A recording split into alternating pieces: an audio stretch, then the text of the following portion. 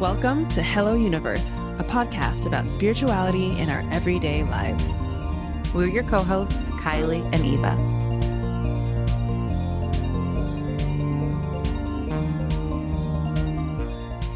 Hey, it's Kylie. And it's Eva. And welcome to Hello Universe. We hope everyone is having a lovely week so far, as lovely as it can be, considering how, kind of a funky year. Yeah, I go back and forth. I have days where I'm like, I'm so grateful for like the time with my family and like all this transformations happened from life quieting down. And then I have other times where I'm like, I just want to go to a fucking movie theater. Seriously, yeah. I want to touch people. I think that is definitely the general consensus. Yeah. But it's cool. How are you? I'm pretty good. Let's see. Busy. I don't like saying that word sometimes, because I feel like it can sound like very self-important. And also, therefore, I do believe it just perpetuates the idea then that I'm busy. Yeah. It's kind of like, and I don't want it to ever be like, I used to actually say busy as a badge of honor. You know what I mean? Absolutely. Yeah. And so that was like, that's so gross and icky and so silly that now I don't even like saying that I'm busy. But the truth is sometimes it's just true. Mm-hmm. Yeah.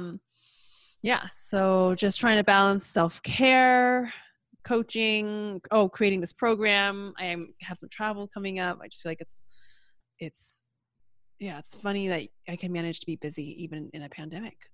Yeah. Yeah, that makes a lot of sense. Yeah. And what about you, Kylie? How are you?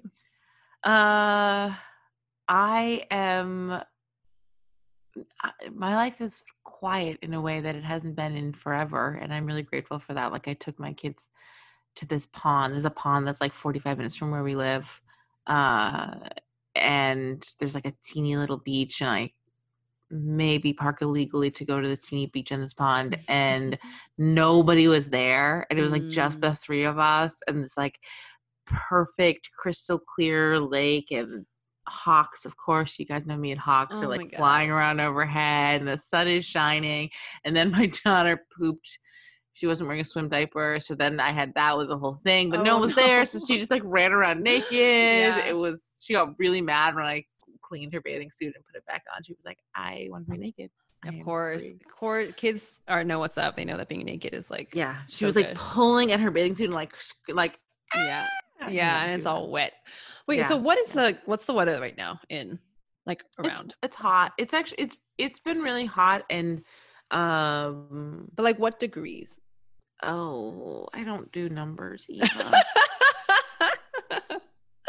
Okay, I hear you. If you had to take a guess, you don't check like the weather like on your app?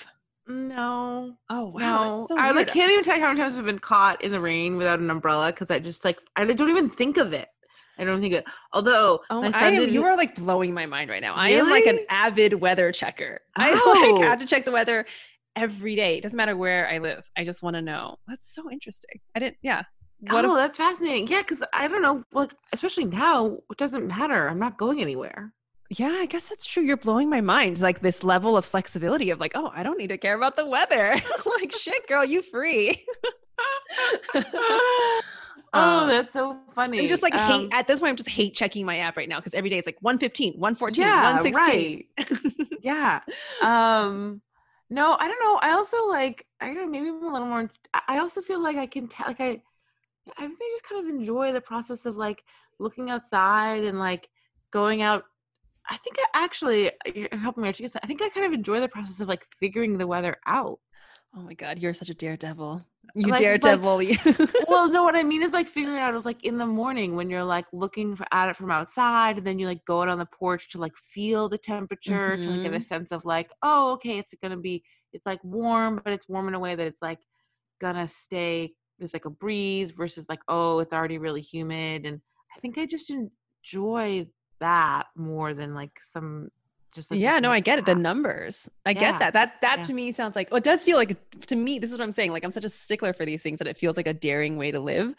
But what you're saying is really resonating with me. I talk about at the end of this podcast, y'all are going to hear me talk about this book that I'm obsessed with right now, but it sounds like coming back to the roots of how we used to live and not having that being dictated by technology and a number and an app. It's like, let me go outside and sense the weather. Let me go outside and like be with the weather and like, which is funny because like I'm not someone who's like super like, which is why it's interesting that you're making me realize that I enjoy this process, because I'm not like lick my finger and know that it's the wind is 45. Like I'm no, not but this like, seems like this is intuitive to you. It just seems like it's a natural way. My dad's a fisherman, so like literally like the Mm. soundtrack to the Weather Channel is like one of the prime like musical soundtracks of my childhood. Like the weather was just like, when you live on the ocean, when your dad's a fisherman, like the weather is like another character in the house. It's like a language, yeah. But that would make me, but that to me would say that you check the weather.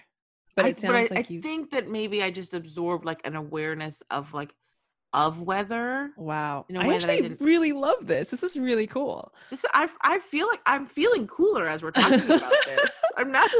No, seriously, this is like, it's kind of opening up my eyes to like, oh wow, a different, it seems simple, but any method or way in which I can connect more, I think, with like nature feels very welcoming to me. So I also have to say, for you in living in Phoenix, it also feels like, why are you checking the weather? Because it's just going to be fucking hot every day. Like where I live, at least like the weather changes from day to day. What new information are you getting? That's why I said I'm hate checking the weather, which you're pointing out to me is very like sadistic. It's true. Yeah, you're right. Maybe I'm not going to do that. No, because it's just bringing all this this negative energy into my life, and I'm just like angry every day at the weather, and maybe I don't need to do that. My son did the other day. I don't know why. Well, when we play superheroes, I'm Storm, so there's that. So I guess. Oh my God, I love that. But the other day he did hold up his hand to go, well, let me check the weather on my app. And it was like pretending to swipe his hand phone. So funny. Oh, and also, that's crazy though, because he's like, how old is he? 3? He's 3.5. And okay, speaking of my son, I have a Desi story for everybody. Yes. I've been wanting to hear this story. For Hello Universe. And some of you in our Facebook group may have already seen a preview of this because I did make a post about it. But the other night we were going to bed and I was reading a book, and the book is signed like from some family friends. And so I was like, love, Nikki and Will. And he just looks up at me out of nowhere and goes, are Nikki and Will gonna die soon? So that was it. We were having that conversation, and you're like, yeah, here we go. And I actually do have a personal friend and mentor who's dying, but Desi doesn't know him, so it's not something that I've spoken about with him. So, I do think like kids are psychic and they pick up on this shit, because like, why is he talking about death on the day that I found out my friend is dying? Because he knows. But anyway, so we're having this whole conversation, and like the classic advice for this sort of thing. So it just started with, are they going to die soon? Am I going to die soon?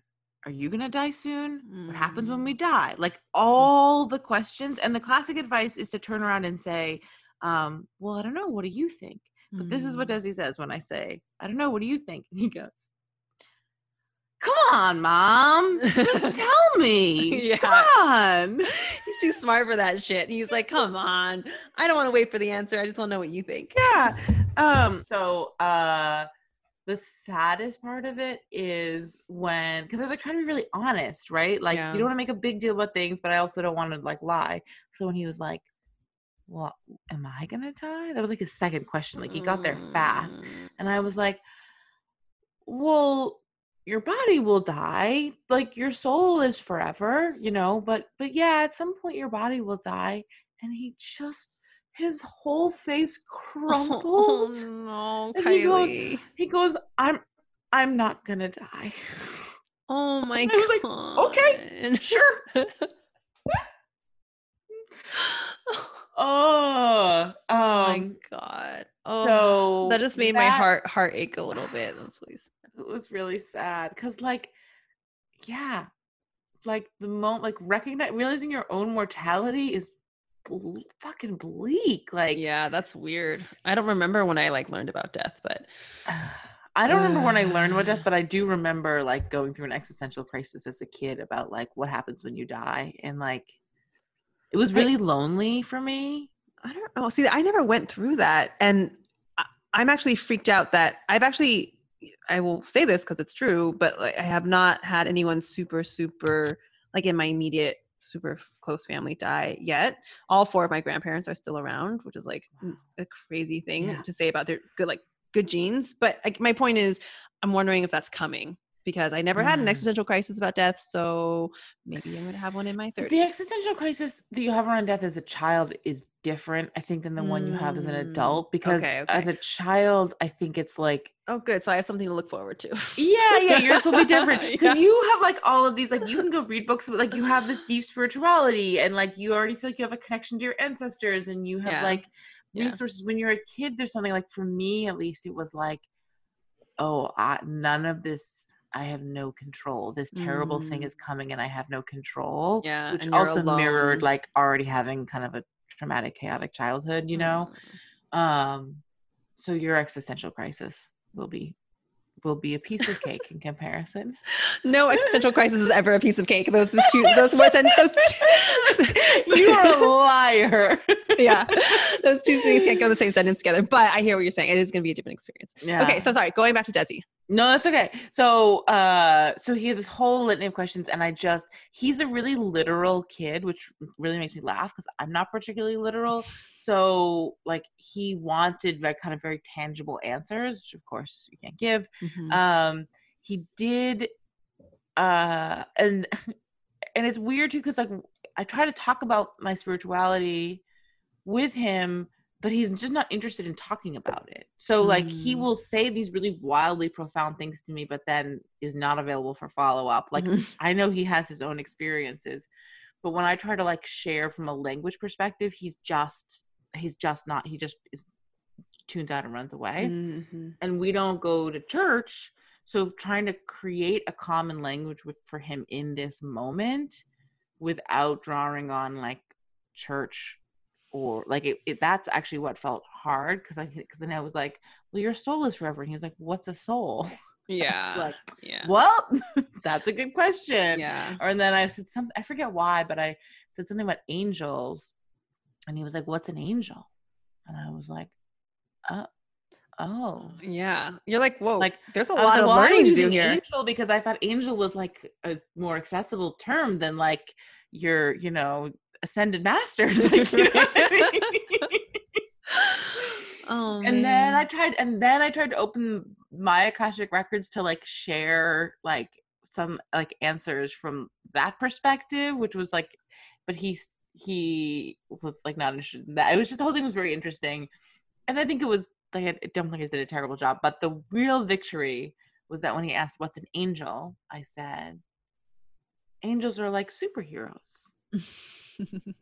Angels are superheroes, and they work with divine love, I think is what I said. Oh my God. Like, genius. That's a good mom moment right there. Wow. Yeah. So, he's decided he's not ever going to die, and he still doesn't know what a soul is or anything else, but he's just a superhero. So, oh my God, that is like so wise. Because now I can use that, like when I am lost, there are superheroes out there somewhere looking over me who can come in and guide and save and all this stuff. Oh. And their power is right? Like, a Spider-Man's power is to like spin webs, which also, just as an aside, this is a conversation I have with my husband often. Spider-Man is useless outside of Manhattan, because his whole power is that he swings from tall building to tall building. No, he can do okay in a forest. There has been Spider-Man in the forest. Okay. But you're right. In LA, he'd be kind of screwed. Yes, or like Oklahoma, absolutely. or like Iowa. Yeah, no, like all Doc Ock had to do was go to Oklahoma. Oh my God, that is so funny. But I will say, anybody who's listening, it has made me on the market now for some books to like share spirituality in a way that like is accessible and also not prescriptive, right? Because I don't want to put too much of my own filter on Desi's experience, but also I don't want to leave him without any sense of like any anchor. So if anyone's listening and has good recommendations, please come to our Facebook group, Hello Universe Podcast Community, or DM me and share your tips. Yeah. So that's my awesome. That's a beautiful story. Thank you for sharing. Yeah. It was like sad and terrifying and hilarious all at the same time. Yeah. Well, and it's a conversation to be continued, I imagine. Yeah. Lots and it lasted. Oh, it was actually, so we always record on Monday nights, and it was for a competition we weren't recording that night. And so I was like, oh, I'm not recording Hello Universe, but like I'll go to sleep early. No, instead I had to have a very difficult how long it was like 40 minutes, like maybe wow. But well, like the whole bedtime. It was a long time that we were having this like longer than usual. Whoa. So maybe not 40 minutes. It wasn't that long, but it was that's a big night for a 3-year-old. Like big night for 3-year-old, but a bigger night for the mom. And then he kept coming, and then he kept being like, I'm scared. And I was like, yeah, no shit, you're scared. Like he couldn't sleep. And I was like, yeah, I know. Oh, yeah, he's recovered. So okay. Yeah, good. All right. So what do you want to do some promotion? Yeah, let's do some promotions. Let's do our whole promotion speaking in stereo. My promotion, what am I promoting? Well, if you've been listening, you know I'm working on a new project, a new program, 4 weeks long, a spiritual growth program. I still don't know what it's called. I'm still in the creative process. This is kind of a call, or there was an answer to, I think, the idea of, I'm being booked with clients, but also wanting to be able to provide a service, still wanting to be able to connect with people, or for people who just, are interested in doing group work that they can do on their own rather than doing one-on-one, whatever it may be. It's finally happening. I'm very excited about it. Like truly, I'm excited about it. Because do you have a date? Or do you have a target date? I do, yes. So actually it's going to be a while because I have kind of other stuff that's going on in my life just personally. So I've given myself some time, and let's see, it's going to run in November. And so sign up is going to be in October. So all right, get ready. Yep. I mean, once the time comes, you'll probably be hearing me talking about it a whole bunch. But as of now, there is a waiting list. So if you've ever been interested in working with me, if you want to sign up for some awesome bonuses and discounts, you can just send me a message at boss@evaleal.com, or message me at Bad Bitch Living, or email me, or whatever it is. And you can just get your name on the wait list, and you'll be kind of one of the first people to know. And I guess I'll just leave it at that. I just want you to know that I'm really excited about it. I think it's going to be really fucking good. Which is like, I can't believe I'm saying that, because normally actually I feel like, I'll feel not sure. I'll be like, is this good? I don't know. I'll do like the whole walking on eggshells thing, but like, I don't know. It's one of those things where I'm like, holy shit, like this is going to be so useful. I think it's easier for me to say that now that I've had, experience coaching a bunch of people, because I'm just taking all the themes that constantly sort of come up and distilling it. And so that experience, I think, is very valuable. Anyway, if you're interested, I would love to hear from you, and hopefully we can work together in November. Yeah. So that's amazing. Me. Kylie, what about you? So either you'll be coaching everybody through like the existential grief of a horrible election result, or Yep. So I have been working with a number of clients. I've like kind of covertly built something. You guys know me, like I have a new idea all the time. I've learned I'm a manifesting generator, so I'm supposed to do that. But I've covertly built this 3-month pack, like container, where I've been working with clients to sort of like facilitate transformation with the records. So, each session, one-on-one sessions, I always kind of help get some clarity on what needs releasing, and then we go into the records to kind of have greater awareness, and then do some healing work and some release. But this is so what was happening again and again was that I was like connecting with people, and then I could like see the future iterations of work that could be done in the records, right? And then these amazing people were like going on with their life. And I was like, I kept getting these snapshots of like just the future healing that was possible. So anyways, I haven't actually talked about it that much, but as a true sign of things being in alignment, I have like 5 people that I'm doing this work with without having actually talked about it.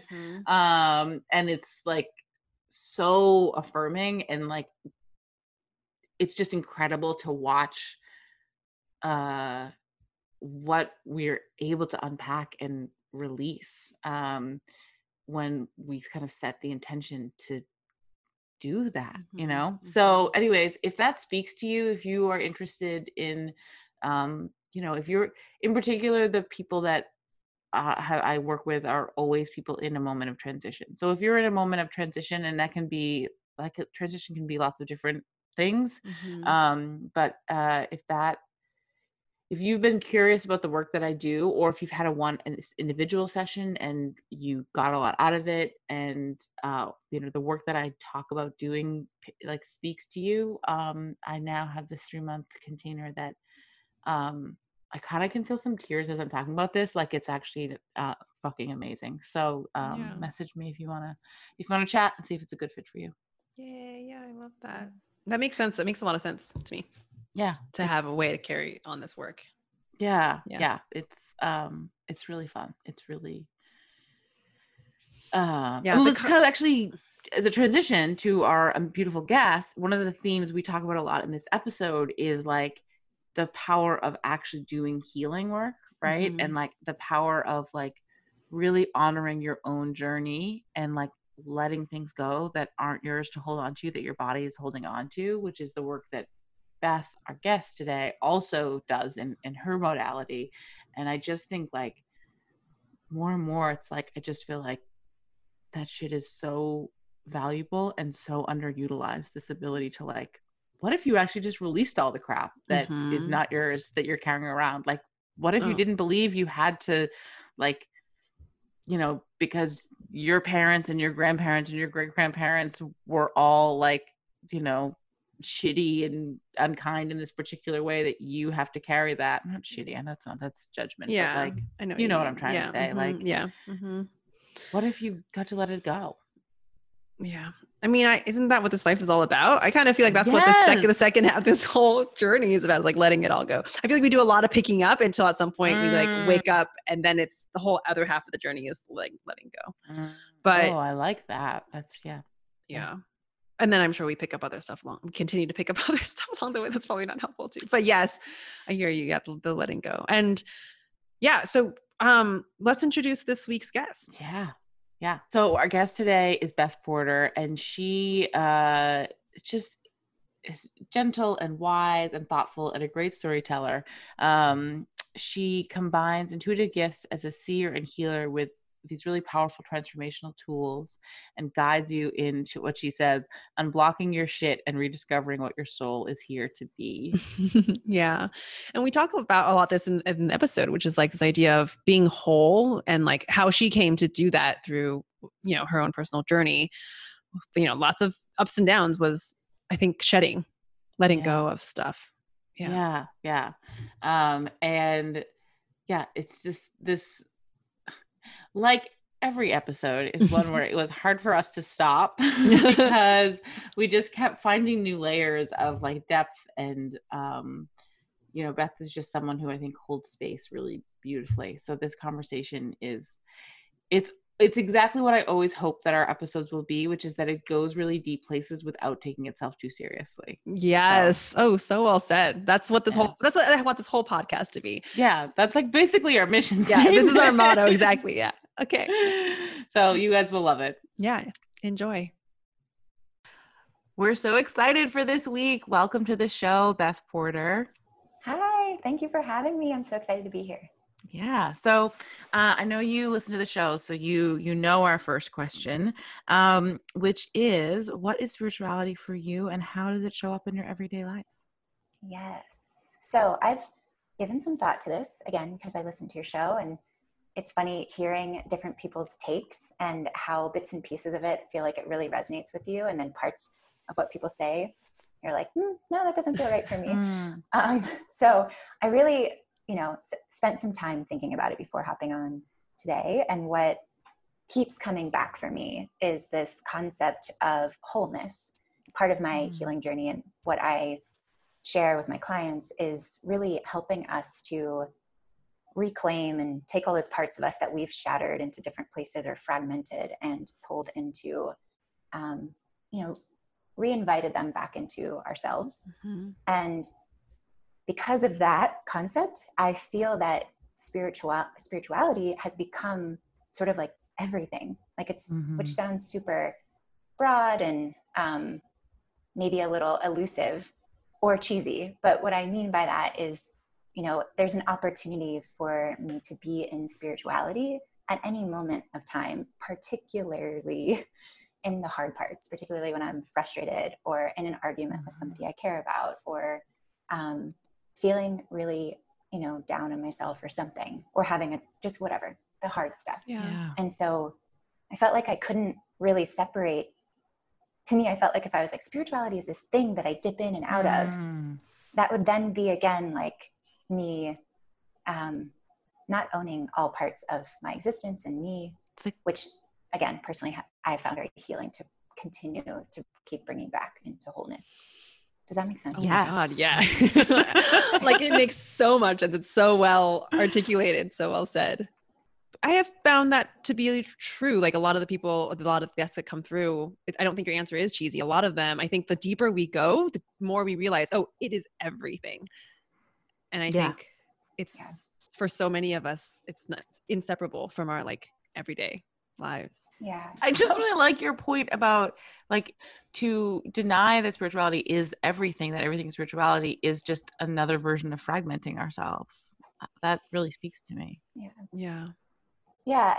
And I think it's sort of like, as I was thinking about it, I'm like, well, it's sort of a lens that you choose to put on, it's like, oh, I guess I'm choosing to see life in this way. And I literally want my life to feel like it's magical. So then I walk around looking for magic, if that makes sense. Oh my God.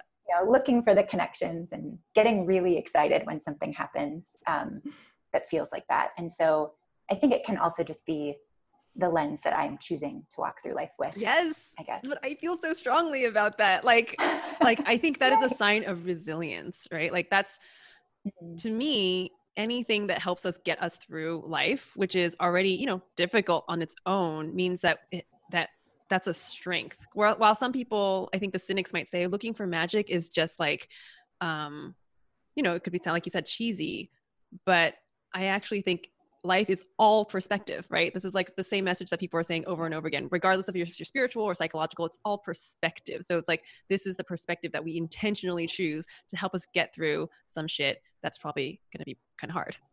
Yeah. Yeah. And like, we're allowed to want to be happy. Yes. So yes. Yeah. And I think the more you like look for life to be magical, the more magic you find. Like my family, my family gets like super excited, and this was way before we had kids.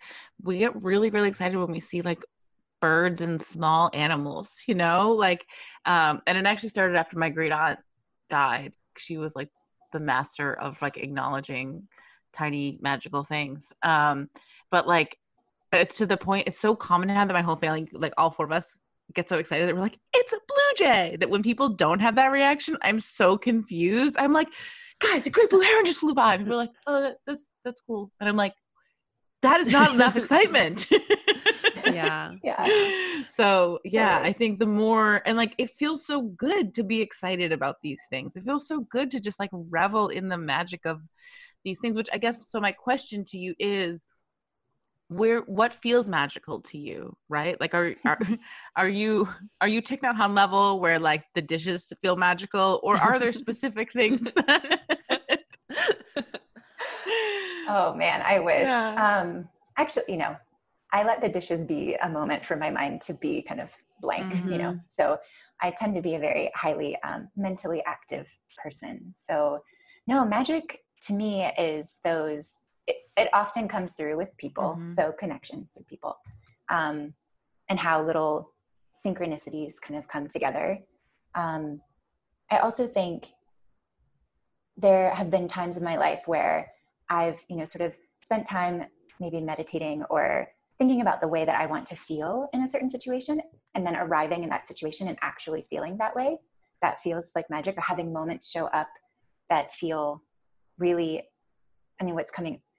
Can I tell a story about something? Oh, yes. We love stories. Of course. We love stories. Okay. So yeah. And I shared this because I was in your course. So I feel like I should mention that, the Akashic Records course. Just a quick plug that everybody should take that if you are interested in the Akashic. Well, actually, I could even talk about that, how I came to the course. Yeah. So, Akashic Records has been sort of orbiting my mind for a few years, but the first time I heard about it, I like quickly rejected it. And then just like anything else that oh my God, same. I was like, that's fucking bananas. I was like, a little too much for me. Like, what? The who told you to say what? The messages, like all of it was just like a little much for me, like 3 years ago. Yeah. And then, the more and more I've gotten into my practice, which has come from more of like a sort of grounded, more scientific side, I guess, or it feels very grounded to me. I have opened up to channeling. And then, then I heard you speaking about the records just totally, and I'm using quotes randomly. You were speaking about the course, and I just immediately felt connected to your energy, Kylie. And I just knew in that moment that I needed to sign up. And so that it was like I was pulled in that direction. And showing up there and just being able to connect with all of the wonderful humans in that space and how that has evolved. The way I'm even sharing my work now is bringing more people into my life that feel super aligned to me, and is sort of allowing me to show up more in my wholeness, like in all the things that I find really exciting and inspiring, without shame or without fear that I'm like, oh, now I'm too like out there because I'm talking about Akashic Records. So that felt very magical, being kind of led to the course. And then, a month later, now I'm here, I'm talking to you guys on the podcast. Like, that's crazy. Yeah. It's crazy. Yeah. So that's an example of how it shows up. It feels like, it can be that, but it can also be like, I just did this 7-day Lakshmi, Goddess Lakshmi, Heart of Abundance, daily meditation that I shared with people for like 15 minutes every morning. And one of the days I just felt called to pull a goddess card. And then one jumped, like literally shot out of my hands across the room, and I had to like get up and go get it. And I was like, well, I guess you want to be part of today. And of course I pull it, and it's Lakshmi. And I was like, what? So just like moments like that. Can you say, what is she the goddess of? Can you tell us a little bit about her? Oh yeah. So Lakshmi is the goddess of wealth and abundance, prosperity. She works with, the material world, and I like tuning into her to sort of help me. The energy that I feel when I tune into her energy is very, it's like super fun and playful. Like I feel like I've never been to Bali, but I feel like the way I would feel if I were in Bali, just out in nature and sort of dancing and being very free and open and playful. And I tend to be I'm just, sort of regimented and serious a lot of the time. So it's very helpful for me to get into her energy. So I was doing that by myself, and then I was like, I really want to share this with other people. But it was so cool to pull that card. I wasn't pulling cards every day, and for that to come out, in that morning. And I wasn't even planning on sharing it with anyone, but I was like, well, this clearly needs to be shared. Yeah. So yeah, magic moments like that. Or seeing animals that mean something to you, anything.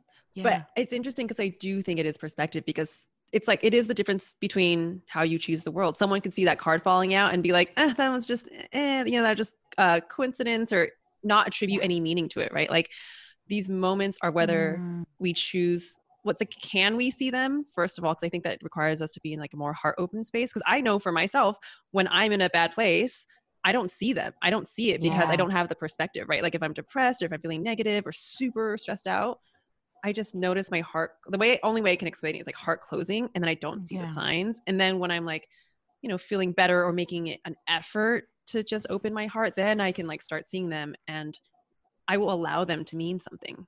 Yeah. Whereas I think it's just a difference of perspective. Someone else might be like, they don't think it means anything.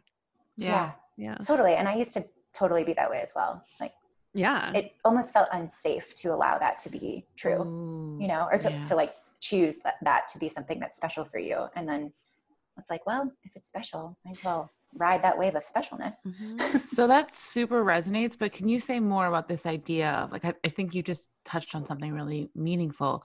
Why would it feel, for you at least, why did it feel unsafe to sort of claim these like synchronicities or messages or whatnot as meaningful? Well, I feel like we need to go into a session. I mean, what comes forward when you say that and when I was initially saying that was just that I think I spent the early part of my years, I grew up in a pretty traditional or conservative Christian family, went to one of the mega churches, that kind of thing. So to me, I spent a lot of time looking outside of myself for the permission and for that essence of God, essentially. And very much a rule follower, like still have a hard time. I'm this weird combination of rule follower, but then I inherently break the rules whenever I'm like trying to be authentic, but unintentionally sort of. So I still find this way to like navigate inside of rules, but doing my own thing now. But, you know, when I was growing up and sort of programmed that there's this certain way for you to receive life and you have to do it this certain way. I spent a long time in that sort of dogma. And then I rejected it completely for years. And I was like, fuck all that noise. Oh yeah. You totally swear. Yeah, you're good. Yeah, I was like done with that. I can't, like, I just needed to escape that. And also was like darker, difficult times in my life. And then, and then I started just feeling, I think, ultimately called to shift something. And then I've had to build the practice of allowing. And then when I've been able to see moments and glimpses of, you know, back then it was probably more like relief, then relief felt like safety. And then safety was like, oh, you're allowed to actually feel this way and explore this concept of believing life this way, which is completely opposite of what you were told when you were a child. And, overtly and under the radar told. I think a lot of us kind of had that experience. Yeah. So it didn't feel safe because I think I grew up thinking that you weren't allowed to, I wasn't allowed to look at astrology. My dad didn't even want me to read like Harry Potter because there's witches, you know? So it was like pretty, so I think he's a little fearful of like where I've gone. So, okay, that was totally gonna be my next question. Yeah, can we talk about that? Yeah, my friend just texted me. I was telling her how like my parents are super supportive of me and they love and adore me and they've always had my back.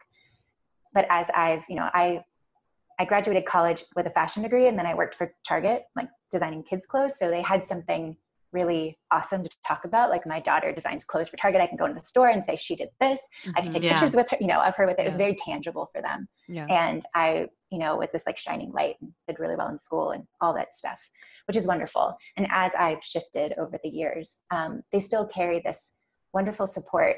Yet my mom is way more open and she's super intuitive and she's super intuitive. So even though I don't think she tunes into it all the time, it's like I can remember these beautiful moments from childhood. But my dad still lives pretty from like a fear space. So my friend was just texting the other day. She's like, scaring dad since 1986. Like that's But I've always scared him. Like I'm super adventurous. I've moved all over. We got married. My husband and I got married in Norway on a mountain, like without people. We had a small crew. So I don't know where I was going with that, but just, breaking out of what I thought was safe and rediscovering what can be safe, within me. Yeah. Well, I think that kind of flows naturally into talking more about your journey and how, what that transition was from what sounds like a really, respectable sort of like that's the kind of job that our parents, if you're not a doctor or a lawyer, like our parents want us to do something cool. You like design clothes for Target. It's like stable, that kind of thing. Super stable. Yeah. So can you talk about the transition? Sure. Yeah. So I graduated college in 2009. So, and I got the job offer in 2008. So I was one of like 2 or 3 people in my class that had an offer during that time. And it felt because it was a global recession. Like that was the other, we've already forgot about that, but that was the other recession. So it was like a really big deal that, and my program is really well known for placing students outside of college. Like the where the school I went to combined, I had 6 internships that I was required to get. And it was so it was a 5-year program. It was a really intense design school. Whoa. And they were just super heavy on like the practicality of like you making money after college. Like we're not like a fine arts. They had a fine arts program. But like, yeah. And so most other fashion programs are not like that. And I always like felt like I had a leg up because I had more professional experience. So going through that program was incredible. It was hard. It was all the things. But it showed me that, I learned how to like navigate those spaces and the politics, and learned that I'm really good at climbing ladders if you put one in front of me. But then I was there, and honestly, like my first few months, I just remember sitting in front of my computer screen and just like about to like burst inside. Like I did not know what was going on. It was so hard for me to, I didn't feel respected there. Like my internship was incredible. And I just have to say that there's so many wonderful, beautiful people that work there and talented designers. And I personally love buying my kids' clothes from Target. They're very bright and colorful in a world where boys often get like navy and black. So, Yeah, there's intentionality around that for sure. And I really loved the messaging around designing for all. So making clothing accessible for all. I had my upbringing, I was very poor and in a school where I couldn't buy the clothes I wanted to buy. So that's why I became a fashion designer, so that I could finally fit in as my 12-year-old self back in the day. I love that. Yeah. Sweet 12-year-old Beth. But yes, as I, first got there and started working in the corporate pace, I just quickly, I felt so torn, like that I was so lucky and so grateful and very like, almost like that, oh, thank you so much for giving me this opportunity. But I really had a hard time actually feeling like what I was doing day to day, like I could not give less shits about it. It was so hard. We would be that's like the worst feeling, especially the feeling of I should feel gratitude. Like how often do we hear that, right? Like I should feel grateful because I have this, and that really can keep us super stuck. Especially when it's something that I think you've wanted, right? Totally. Like this. Yeah. I wanted it so bad. I wanted stability. I, again, grew up not stable, and I felt very proud of my accomplishment. And I even negotiated a higher salary than my peers because oh wow, yes, like, girl. I've had 6 I love that shit so much. Yeah. Like, I'm worthy, I mean, so It was like all the stuff. And then I got there and it was such a disappointment. And I would go home and cry. And my boyfriend at the time would be like, why did we move our lives out here? Because we had to move from Ohio to Minneapolis. So it's a big change. And, but again, met wonderful people. I stayed there for almost 4 years. I would just be in these meetings where, I'm designing clothes I first started for newborn, and then I did infant toddler, and then I did big kids. So I essentially like grew up as I was getting promoted there, and which was all great. And we traveled, like I went to New York and stayed in fancy hotels, and it was, oh my God. we went shopping for our job. I mean, I hate shopping now, but we shopped. It was like, I had these like tastes and moments of luxury, which I really appreciated. And I had a lot of opportunity to grow there, and I was respected and all that stuff. But, when you're sitting in a meeting and people that are really, really bright are fighting over the color pink and the right shade that we need to be putting on this 2-year-old's top, like, and it's like a big freaking deal. I just would sit in these meetings and write. I would just like brainstorm. If I could do anything, if money didn't matter, what would I do? And I kept coming back to, like, I had a yoga teacher that was through Target, actually, because Target paid for company yoga. I had a yoga teacher that I started opening, that's like my gateway, I think, into this spiritual space, which I think is common for a lot of people. Again, tried yoga in college though, hated it. So it was like, I have this like pattern of like, didn't like this thing, but it comes back and it's really meaningful. But yeah, it afforded me the time to explore these things in a safe way, where I wasn't just like, but I wanted to just like jump off the cliff and like do something else like immediately. What's funny is that since I've had birth chart readings and worked with different astrologers, in 2009 is when my midheaven moved into Cancer. So my midheaven and my birth chart is Gemini, which I won't get into, all the details. So you're gonna have to explain this. We are total news. I'll give you like I am not an astrologer, so I feel like I should say that. I work with astrology in certain ways, and I pick up, because I'm a midheaven in Gemini, I pick up what I think is important, and then I share those pieces. And so a midheaven in Gemini midheaven first of all, is it shows where, like, how you're going to show up in the public stage. So usually career. So you can kind of get a sense of what your birth chart sign is and understand inherently how you tune into those energies to kind of project into your career space. So for me, it's Gemini. That is ideas, sharing information, learning different facts, like, and it's very like, it's an air sign. So it's very like flowy and fluid. So if I'm learning and I'm not getting it out, then I get like stuck and trapped. Or if I'm just speaking without learning anything else new, then I'm just like speaking hot air. So it's a balance of understanding like when to be sharing and when to be learning more. Yeah. So that's going to like be, and I'm going to be dipped into all these different things. So I can't like, that was the thing with designing infant, toddler, girl tops, because at one point that was literally all I was in charge of. I wanted to go bonkers, like can't find a new, you know, there's no trend you can really pull into that anyway.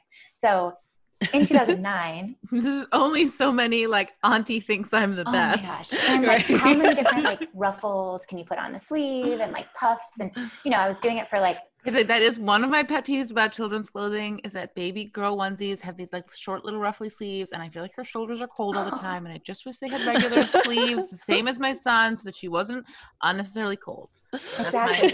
You know. All right, y'all, if anyone else is there listening, I think she's on something. This is good for other people. That's Formers coworkers. This mom, they're all gonna hate me. From a consumer standpoint, has really good feedback, I think. Absolutely. Also, fuck the patriarchy. Right. Sorry. No, it's true though, you know, like, yeah. So there just wasn't, I didn't have enough creative outlet there in that role. Yeah. And I was like trying to grow and express, and I just felt very contained and trapped and not supported in that way. But I learned that my midheaven in 2009 moved into Cancer, which is really embodying more of this like mother healer energy, essentially. And it's going to be in Cancer for a little while, and then it will continue moving as my life goes on. I think I have like another 10 years or something like of it being in Cancer. But it makes sense. Like all that clicked. I was like, oh my God. And 2009 was literally when I like finally stepped out into this fancy career that I got myself. And then I wanted to like, I felt like I was crazy.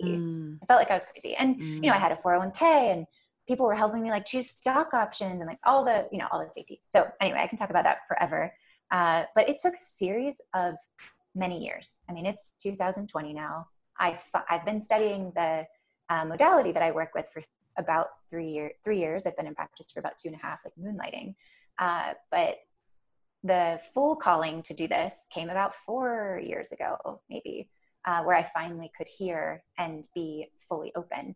But the series of steps that happened along the way was, you know, my mom got sick when I was working for Target, and a lot of it was lifestyle. And so I like took a leave of absence for 5 weeks. I went back to Cincinnati, and I basically was her personal trainer or whatever for literally 8 to 5. I would go meet her at home, take her to whatever doctor's appointment. I taught her how to cook for herself and eat whole foods, and watched her lose 50 pounds in 5 weeks, which was insane. Wow. And get her to like go back into like light movement. And so at that time I was like, maybe I'll become a nutritionist. Like I really loved guiding her. Oh my God. Yeah. The phase when like anytime you're like good at something and it's like slightly more rewarding than like the rest of the year, and you're like, that's it. I'm so desperate for an answer. I needed to, and I found that I was that person like in my crew, even at Target, that was always sharing like the weird health stuff that I was interested in. And in Minneapolis, like the city is like really, it's like, you're just like the one that's like bringing all that to people. And because of your natural excitement,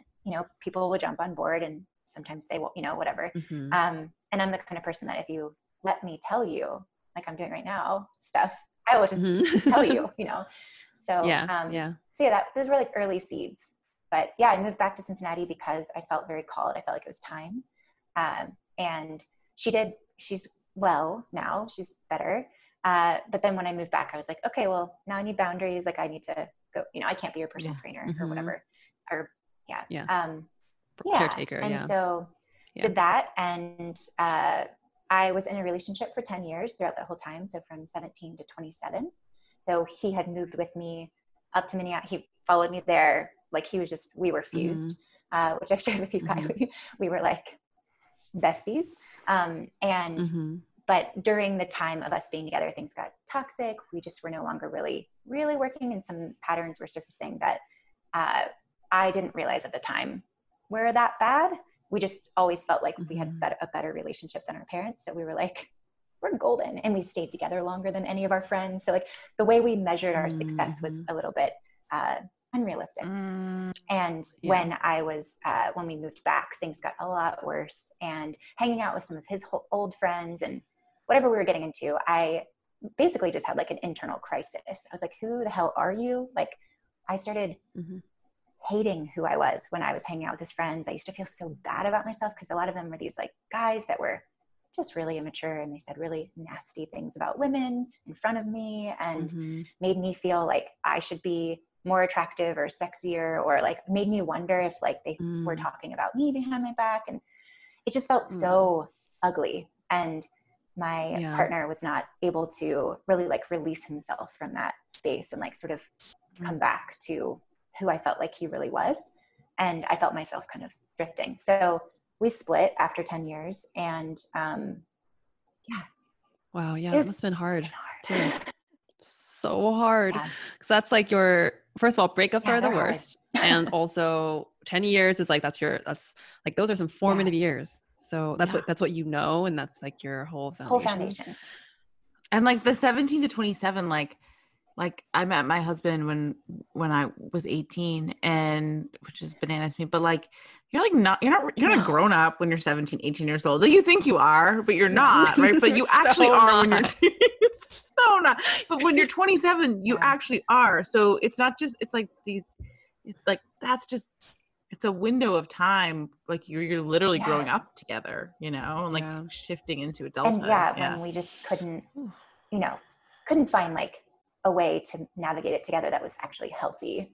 And just when you see yourself feeling like you're somebody else, like, and I mean, at the time, now I know what was going on, but I would get so angry with him and like display these, explosions of anger in public. Like when I drank a lot with him, like whenever I was drinking, and just all those like really embarrassing, and then would feel so embarrassed because when people met me or meet me, I've got really pale skin. I have a soft voice. I have this very like delicate kind of energy. And when that was so opposite of like how I present, it would literally like freak people out and then freak myself out. And going back to what we were talking about earlier, like I would just disown that part of myself. So I would just be like shoving this like angry part of myself away. And I was so ashamed of like this demon that would come out of me.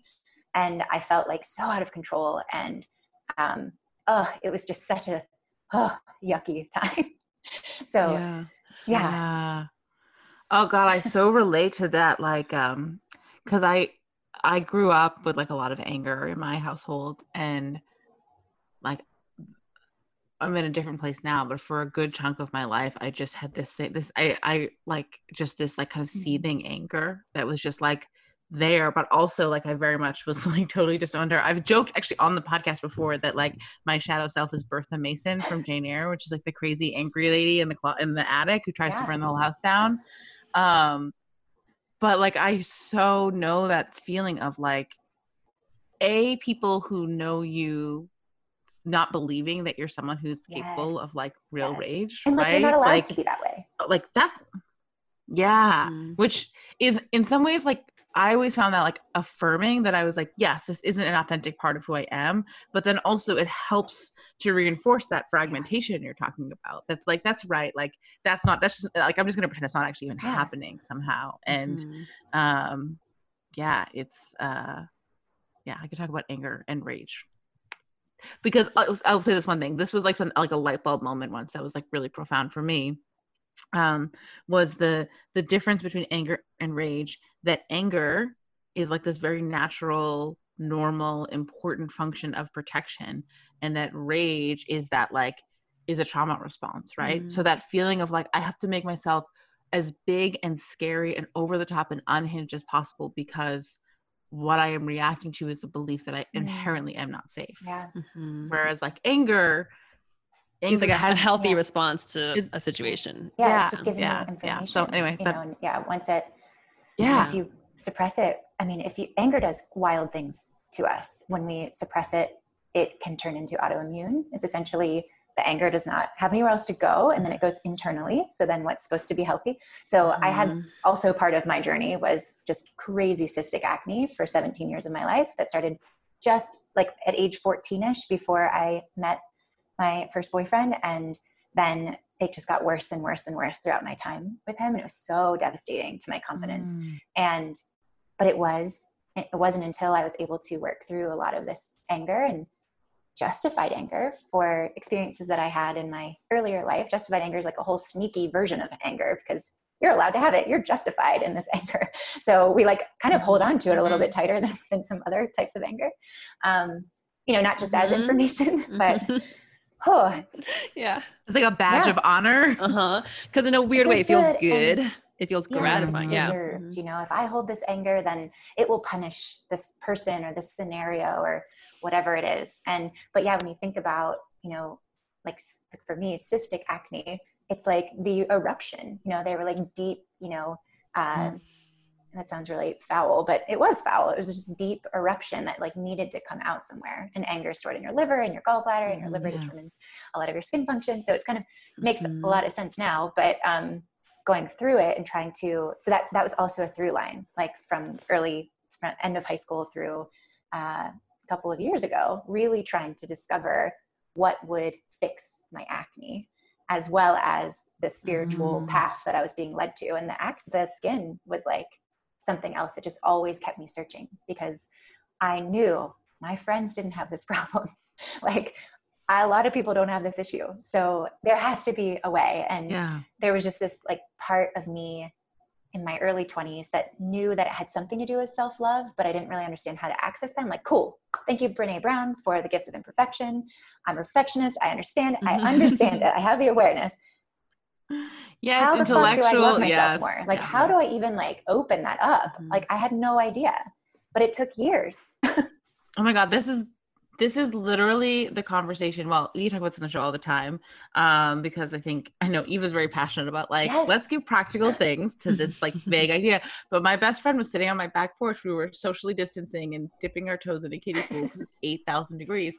And that's what we were discussing, like all these books out there and all these talks and all these wonderful resources. And she was talking about a memoir that she's reading that she's like, it's great, except basically what she says is like, then I started loving myself. My friend's like, just tell me. What does that mean? Yes. How do you feel that? And if you grew up in a household that taught you, and again, no intentionality behind that, but taught you that you're supposed to be unconditionally loving, but then modeled something that wasn't quite, because they weren't my parents aren't unconditionally loving themselves. They have shit that they have fragmented and don't want to look at and are afraid of. And they've told me by their actions that, when my dad got angry, my mom would shame that. When my mom was angry, my dad would shame that. So I modeled that like being angry is shameful because they don't want anger, right? Like, because we're not taught to, and it's like, you can love yourself when you begin. I mean, there's all these practices, but,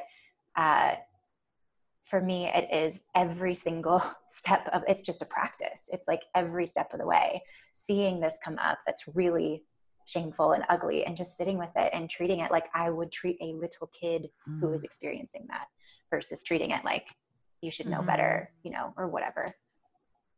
Yeah, instead of judging it or and that's criticizing it. That's like a way, a portal in. Obviously, I've done like other really deep healing work that like takes you into other dimensions or whatever, but as a practical tool, it is like meeting yourself in every moment and noticing when you really need more compassion, and the more you're able to give yourself compassion, the more, and again, it's practice. I learned this when I was like 22 and 34, and I'm still not, there are moments, obviously.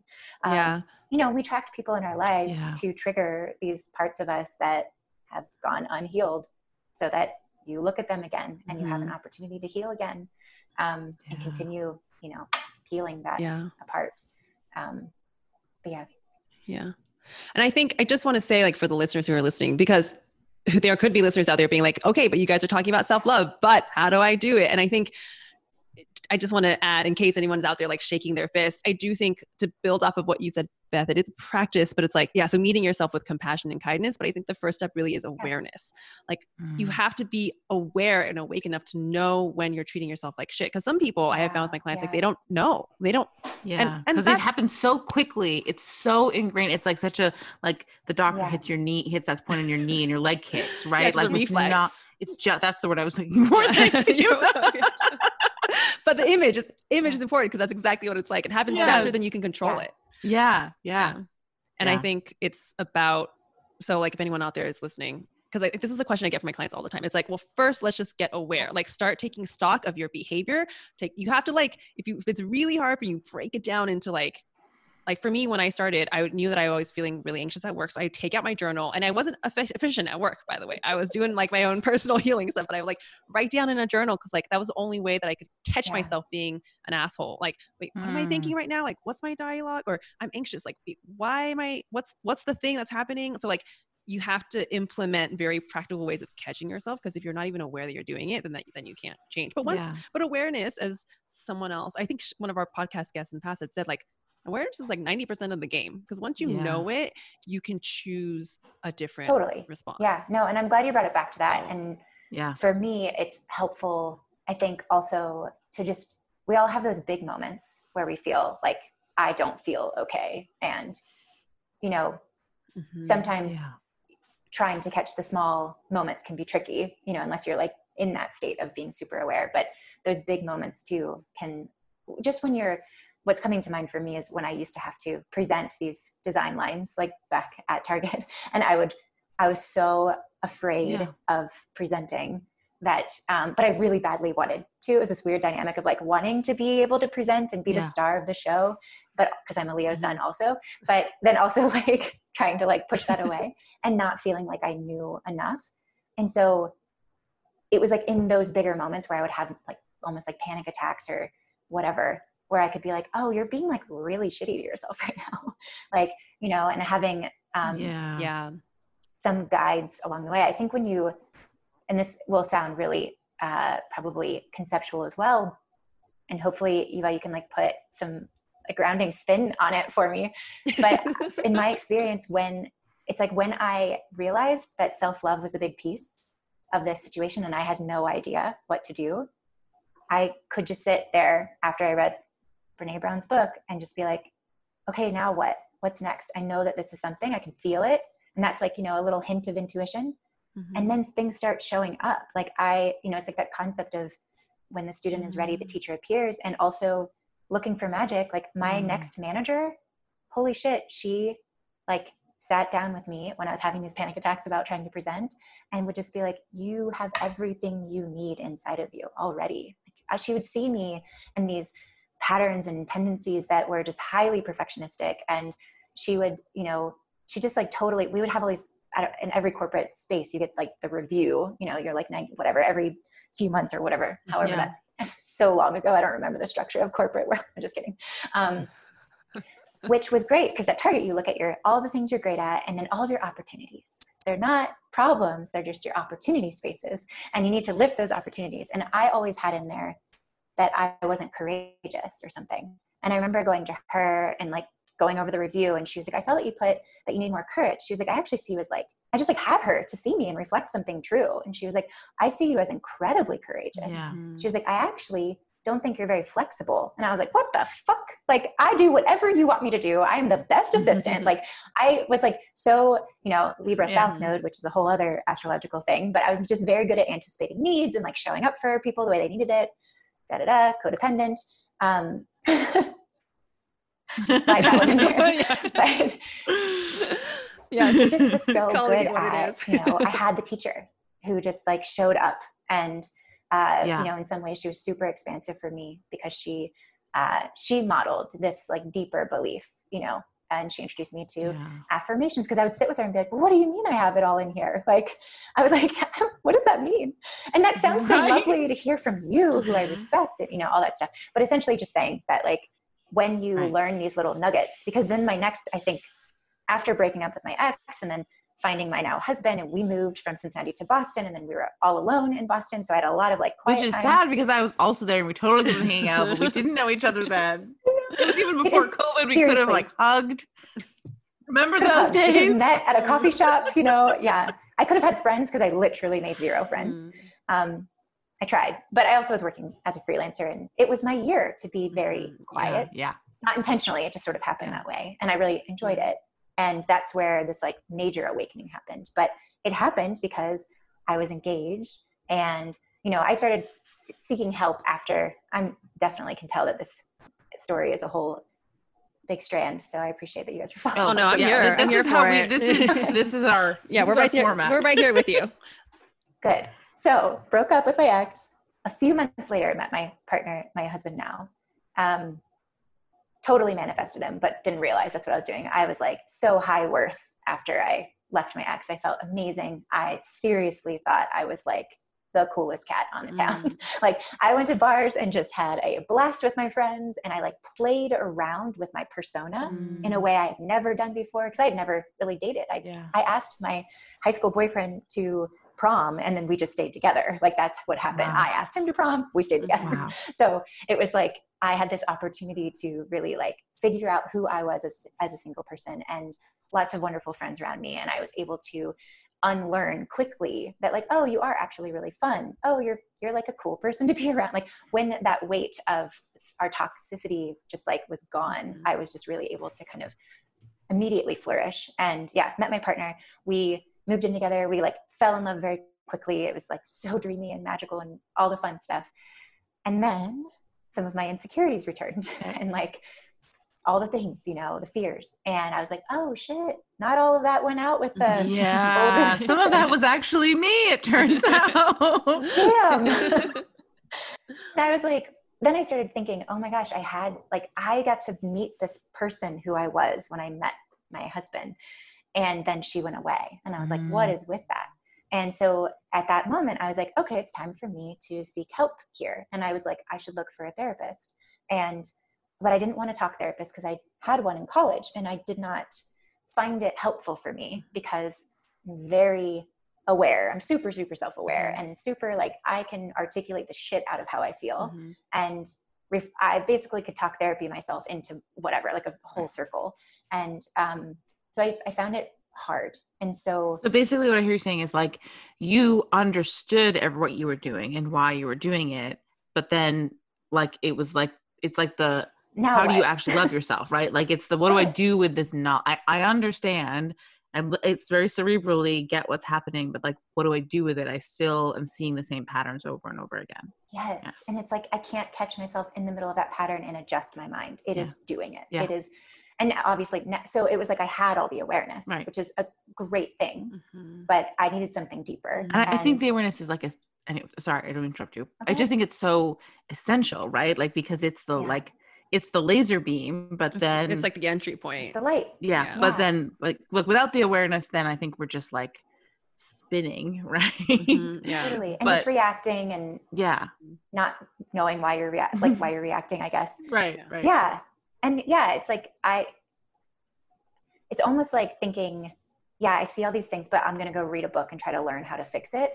And for me, it's really important to like experiment, experience, feel, embody with that.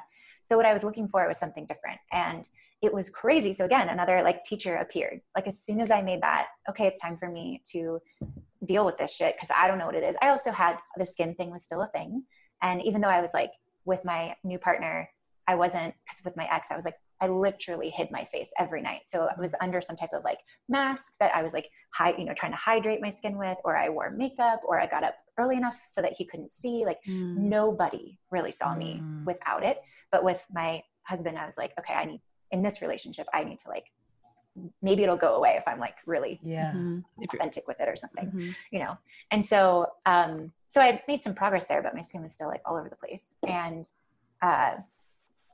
so there was that, and I had this like underlying anxiety, just like weird things that I was like, I don't know what to do with this stuff. Like, you know, I was freelancing at the time, making way more money than I made at Target. I was having so much more fun doing the work I was doing with, so from here, I switched from being a fashion designer into brand and marketing and trend. And I worked for this like really awesome agency in Cincinnati, which is where I met my partner. So he's a copywriter there.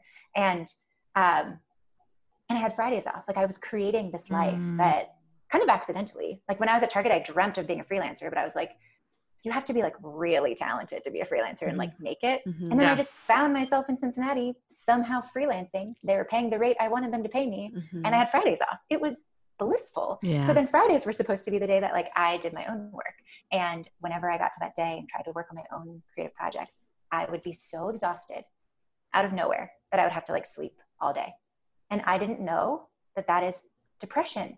Like, I fucking didn't know that. So anyway, backing up, when I realized that I had some shit that I was responsible for and I didn't know what to do with, I, at that job as a freelancer, was mentoring a younger fashion design student who was an intern. And she just is very expressive, emotional, all these beautiful things.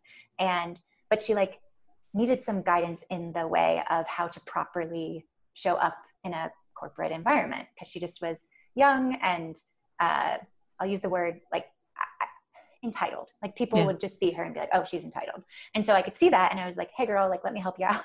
Like tone it down. This is, you know, because your manager isn't meeting with you, like the world is not about you. So like you have to kind of bend and fit into the space. So we became a connection. She would come to me for advice. I watched her over the course of like 6 months completely shift and become my mentor. Like she just grew into this like very confident, very her. She's a very unique personality and has a very strong emotional capacity and is super expressive, and it kind of freaks people out. And she's the kind of person that you tell her something and she'll literally like scream when like everyone's really quiet and like, you know, kind of like that, oh, like doesn't have like that social cue, but it's like authentically her. And when I saw her like just really embody herself and saw that like when you really embody yourself, like there's no space for judgment to come to you almost. It's like she just is her. And it's like if you like her, great. If you don't, bye. And it doesn't matter. So anyway, there was this like really beautiful thing. She kept talking about this woman that she was working with. And I was like, all right, who is this person? I need her number. And what is it that you're doing? And when she described it, I don't even remember how she described it, but to me, it felt like therapy that was yoga, where you get to show up and choose your level of involvement. You're actually like in yoga, you are pushing your edge. You are holding the pose. You are learning to breathe. You are strengthening your nervous system, and you're being guided by somebody. And it's like being guided back home. And so, yeah, I set up an appointment with who's been my healer since then. And it's been, I guess like 6 or 7, I guess over 7 years now. And doing the work with her started to slowly unpack the what you do. So like I have all the awareness. Now let's move this shit. Now let's like learn how to show up in a different way and be able to have the space to choose, you know, how to show up. Can I ask, were there like specific examples that you can remember of where it was like application of knowledge, application of awareness, or, you know, action that was different from just having awareness? Do you know what I mean? I think so. You mean like if I went into a session and then I came out, and then how did I how did I transform essentially? Right. Yeah. You know, because it's the issue we've been talking about is like, you know, we can have all the awareness in the world, but we need something to actually, what do we do to actually change ourselves or a circumstance? And I'm wondering, if you have stories about how this spoke to the second half, actual change part. Sure. Yeah. And I think I'll explain how it's made sense to me, because it's essentially just like rewiring your brain.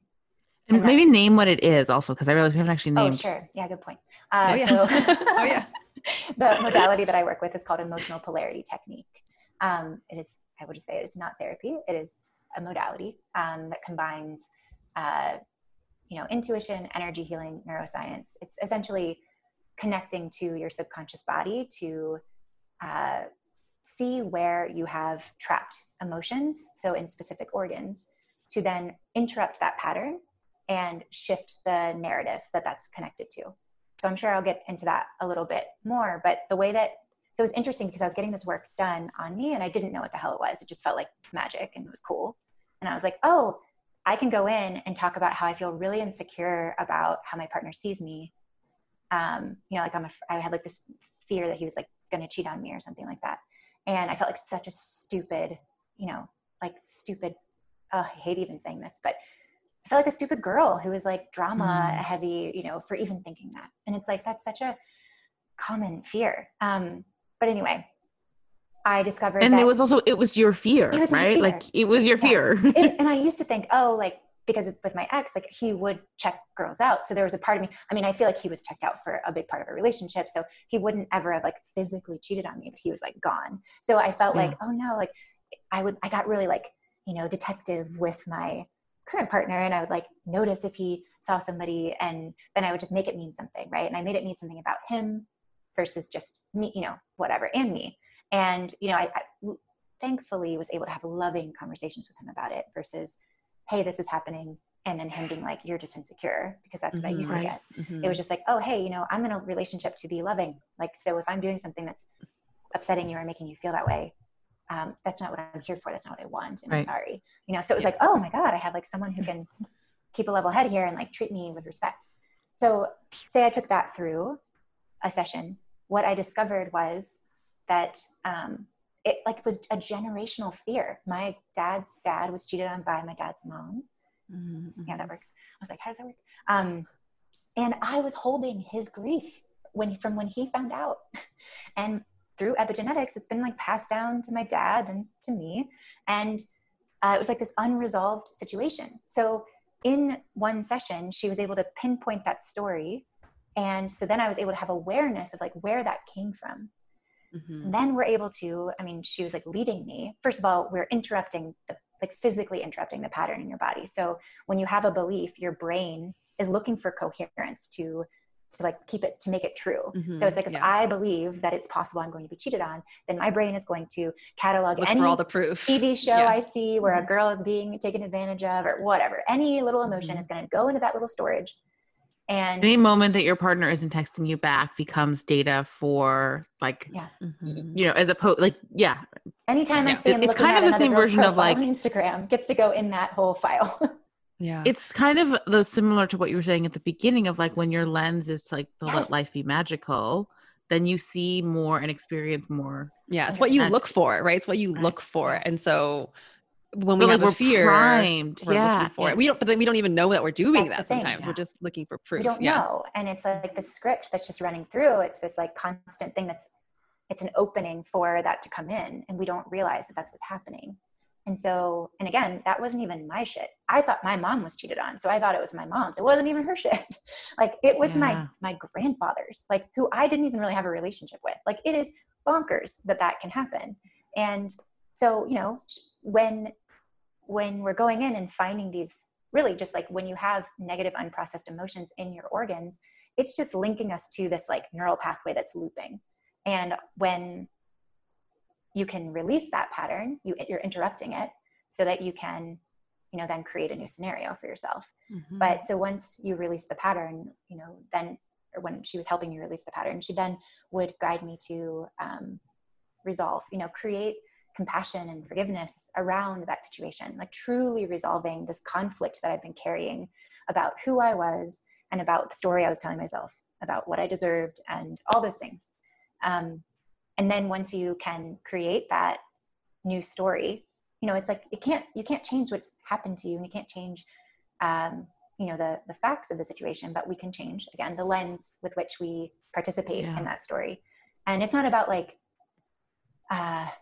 it's not about toxic positivity. It's not about like, let's pretend like this wasn't, you know, it's like true, like honoring this situation, like giving myself permission to grieve and mourn the loss that my grandfather had when my grandmother cheated, like giving him permission to grieve and mourn the loss of a life that got thrown out the window. I mean, he found out in such a like shitty way, and like, you know, all these things, grieve and mourn the loss of the years that anyway, I'm going down a whole rabbit hole, but creating true resolution. And then you craft a new picture, because essentially your brain is going to like want to go somewhere. So like once you create space in your body for something new, you actually have to put something new in there.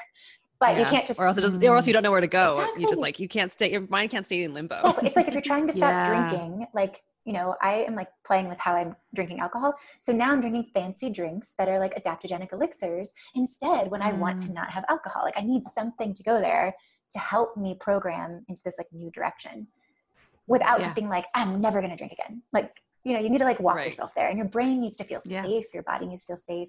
So anyway, the process really creates that scenario. So I don't know if that's really explaining, like, so that's one example. So then I come out of this scenario, like the healing, it's beautiful, it's wonderful, whatever. the next here's what happens. Either I never get worried about it again. Like you'll just realize one day that you forgot that you were bothered by this thing, which is basically what's happened to me with the cheating thing. Or if it does surface, it's like, I have this like totally different perspective on it now, where I'm like, well, if he cheats on me, like that's poor him. Like I am baller. Like it's just a totally different thing where it's like, it's not coming out of a fear place, or even saying that like, oh, I hope, I don't know. There's just a different relationship I have to that story now.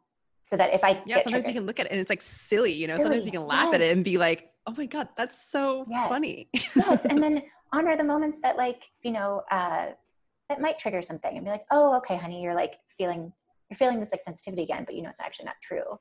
Whereas before I was not able to tell myself it wasn't true. Like I could not, I was like laser focused on finding something to prove. And even if you could even tell yourself it's not true, but it's like slapping an affirmation over something, right? It's like, that's that toxic positivity. Like you're not believing it. So I will share. I was lucky enough this morning to actually have a session with Beth. So it's been like a Kylie Beth day.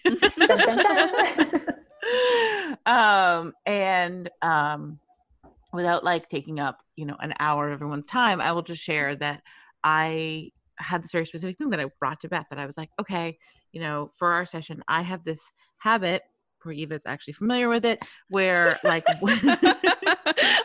don't know what you're referring to, but I know, but you're going to say it and you're gonna be like, oh yeah, I know that one, which is that I have all these amazing women in my life who like, I just adore, like can't get over how amazing they are. And yet when I have moments in my life that I feel overwhelmed or stressed or anxious, I push them away and I become really non-responsive, and I kind of like temporarily ghost my friends, which is unfortunate, especially when you're on the receiving end, especially because I'm lonely, right? So I'm over here being like, I feel really lonely, and also I'm obsessed with my friends, and also I'm pushing all of them away at the very moment when I actually need them. And so like now everyone's just hurt, and like this is dumb, like stop, right? So this is the thing that I brought to Beth. It was like I'd like to try to figure this out, and I had some theories, but through the muscle testing, that like the way our session worked was Beth like went through to find like kind of where's the origin story, which was a moment when I would have been like, oh yeah, codependency, boundaries when I was 5, right? But it actually had to do with this very specific moment that when I was 19, about like friendship and grief and alcoholism and family trauma and all these like interesting things interwoven. And so that link I would never have seen. That made perfect sense. But then what was really cool was that we go through the whole process, right? So there's an extra layer of awareness that I didn't have previously. But then we do I don't know what you call it, but this process of like interrupting the flow and then like writing a new story, which is very meaningful and moving. And then the rest of the day unfolded. And what's interesting is that before going into the session, I had like a list of people, right? I had this list of these like friends who I have been not in as much touch as I would like to. And after our session, initially I felt actually really icky. Like I felt like I expected to feel like usually when you need a healing session, you're like, and now I'm amazing and I can do everything. But I actually like had that like icky feeling that comes up for me when I'm like, I'm not being the kind of friend that I want to be. But my normal response since I was 19 was to then push it away and ignore it and to like disassociate. But instead, that icky feeling was so fucking uncomfortable that I reached out to every single one of these women and had like, and it wasn't always elaborate, right? Sometimes it was like, wait, is that when you texted me today? You sent me a Voxer today. Yes. Proof, people. Proof that this is true. Yeah. Proof. He was like, so man, funny. If this shit works, my whole life, my podcast life just got so much easier. Yeah, I just got like, I mean, it was a super short thing, but it was like, it was like a Kylie popping up and saying, hey. Because that's part of the cycle is that like I ghost people and then I feel so shitty about doing it that I like think that I have to overcompensate. So then I like make the overcompensating so grand that I'm like, well, I don't have the energy to write a novel, so I'll wait until tomorrow so it like perpetuates. And even like, I have two of my very best friends, like we have a little chain between the three of us. And there was like, I mean, I swear to God, there was like 80 texts this morning. Right. And I was like, I'm already behind. I can't even catch up. So I just skimmed them and wrote like, we're having lunch, but like, I caught these two things that you said, and here's my quick response. Right. It was like this, like little, like, hi, I'm here. I care. And this is what I'm capable of, which is just to say, like, you know, obviously it's one day, but it felt like a really huge shift. But it was, in particular, it was really interesting to me that it wasn't that the icky feeling went away, right? But it was like, now you actually have the capacity to act differently than you were previously. Yeah. So it was, I think that's important to note. And I am thinking back to our session, and normally I give people a little heads up on how they might feel after a session, which I did not do with you today. Bye, B. I mean, I had this follow-up session with you 6 hours later. I was just so excited about this podcast. So drink water. Good. You're drinking water. I was going to say, like, normally I have a whole like thing that I tell people. You could get a headache. You could have like a healing crisis, et cetera, et cetera. Yeah. Some people feel really, really good. Some people, I myself usually feel wiped and some level of like, oh, we went through some muck. But it's like so fascinating to me that I'm like all in, you know, it's like this weird, but yes, it's like you still have life happen, you know, and I remember saying to you, like, yes, we created the space. Now it's your choice to step into it. You know, you still have to, you know, it's like and I don't know if you guys experience this with your clients, but, you know, sometimes you can tell your client like all sorts of things and help shift things for them. But if they're like going out there and not taking responsibility and not taking accountability for themselves, and truly like there is an energetic of person that is coming to you to like fix them. And one thing that I've been working with over the past like several months is, that's not the kind of client I want to be with. That's like not where we get the best results. You know, like I don't want that guru vibe, or like, I don't want to be on a pedestal. Like this is an even exchange of energy, and I'm facilitating something for you, with you, alongside you. I'm letting you borrow my nervous system while we go into trauma. Like where this is like a, I don't know how to say. Thank you. Co-creation. Thank you. Yes. Yeah. I mean, it's not like I am not the healer, you know, I facilitate the healing. And so it is important that when people are going, and I came as one of those people who wanted to be fixed. I thought that something, again, going from my upbringing, I thought that God was outside of me. I thought I had to go outside and get the permission and get the help and be saved and be so lucky to be saved, you know? So it's chosen exactly. Worthy. And I mean, we get that modeling, you know, just even as like females in society, all the things, lots of overt and under the, can't think of the opposite of overt for some reason, but you know what I mean? Non-overt messages. Subtle. Thank you. But anyway, just the idea that like, so actually one good example that just popped up after you were sharing that was kind of a wild thing that unlocked so much shit in my life was, so Eva, about like a year ago, I took through a healing session that I had this like fear of being seen, and I felt like it was wrapped up in my skin and all the trauma from that. And, but there's this weirdness where like, I want to be seen, but I'm afraid to be seen, like all that stuff. And so I did some healing on that, and then, you know, kind of forgot about it. And then I was going for a run here in Colorado, and it was last summer, maybe May, early summer. And it was super hot, and we're like running, gorgeous trail, and all these women are like running with their, you know, just in their sports bras. And I was like, man, I want to be one of those people that run in my sports bra and like don't care. Like I don't want to like run in my sports bra to like be like, look at me. But I also, if I want to, I want to be free. You just want to be free. Yeah, you just want to be. It would feel more comfortable. Yeah. But also, I want to have the choice I want to feel okay wanting to also want that. Like if I want that, which I didn't want that at all, but it was like, and that's how I was like sort of backdooring that. I was like allowing myself to want to wear no shirts so that I could like, you know, get myself there. But anyway, a few days later, so I just had that thought, and I was like, whatever, running, listening to podcasts, you know, expanding my mind, all the things. And then a few days later I go for a run, and I was getting ready to leave the house, and I was throwing a tank top over my sports bra. And my husband was like, dude, so I was wearing one of those like long line sports bras and high-waisted pants. So there's maybe like an inch and a half of skin around my stomach, right? Of midriff, but I was still like super modest. So I was like covering up with a tank top. And he was like, dude, you might as well not wear it. It's like, you're not doing it. And I was like, you're right. I didn't even think about it. And I just went for a run, and I'm like, da, da, da, da, da. And then I see almost instantly this couple, like with a new baby, pushing baby in a baby carriage. And I immediately felt massive guilt. And I was just like, oh my God, I'm like giving this guy something to look at. And I'm like, I can't believe I'm saying this out loud to you on a podcast, but safe space. Safe space. We see you. Weird, like not even weird. It just was this guilt that I was very familiar with. And I felt like guilty that I was giving this man something to look at, and also maybe making this woman, this new mother, feel bad about her body, which like, first of all, mothers who give birth are like, fuck, my body's amazing, most likely because you see all the change, whatever. But my mind wasn't there. It immediately went to this guilt. And I'm running and I'm like, oh, I should have worn something different. But I was like, I had this moment where I was like, let's explore this. And so literally running, you're like moving all this energy inside. And I was like, where does this guilt come from? And I just like kind of had my own conversation with myself, was able to track it back to when I was really little. I was always thin. I always had this like my hair's always been thick. I've had a lot of people commenting on my appearance, as most, I would say, little girls do. You're so pretty, blah, blah, blah, like all this stuff.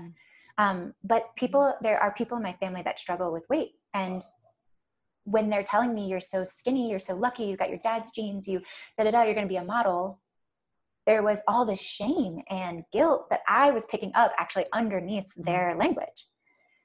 And then this I have this deep relationship with guilt, and I have a loyalty to my family system because I'm part of that system. Loyalty is like, that's a whole conversation probably for another day, but like that shit runs deep.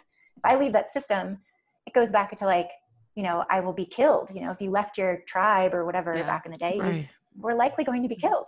And so I had this loyalty to the system, but then this disgust, or this feeling of disgust, this feeling of guilt, shame, when I am just being me, honestly, like when I'm being seen for just like being me as like a 6-year-old. And and then it was interesting because I'm the only person in my family that has had an acne problem. Nobody else has had skin issues. So it's like not this like hereditary thing that you can easily say. But what I connected to that, and which then was one of my biggest like breakthroughs with skin, after doing all this other healing work, was that in order for me, to be loyal to my family, but to also prove that it's hard for me to love myself too, I have to manifest something else that is impossible to get rid of. Just like it feels impossible for my mom to lose the weight that she had. Like I had to create a scenario in which like, I just had to create that so that I could like still fit in. So that you wouldn't be ostracized. Even though I had so many people saying such lovely things. So that run, I'm like going through, I'm like saying all these forgiveness statements. I'm like, notice I'm like going crazy. I run inside the house. I like called a friend as I was running. Oh no, because I also then realized, okay, the next level of it was like a loyalty to all the women I've ever known and all the women in society who believe it is really hard to love yourself. It has to be, we have to work really hard. We have to do the right skincare. We have to have the right hair. We have to have the right skin color. We have to have the right diet. We have to work out. We have to try. So then I was like, I fucking release these loyalties to all the women I've known who believe that it has to be hard to love yourself. Like I can love and accept myself just as I am, living an easy existence, not working out very hard, because I am inherently worthy of that. So it was like mind blowing. And I remember running back inside. Oh, sorry, go ahead. Oh, wait. So with the acne thing, I'm really curious. So are you saying that you felt like you were holding on to that because it was a way to keep yourself small in loyalty to all these other people, where you needed to like have a, you needed to have a problem, an unfixable problem. Like, because also like with that story is that it was this weird secret battle, because it was so crazy. It was like, I would tell my parents and they would just be like, we don't really see it. Like, it's not there.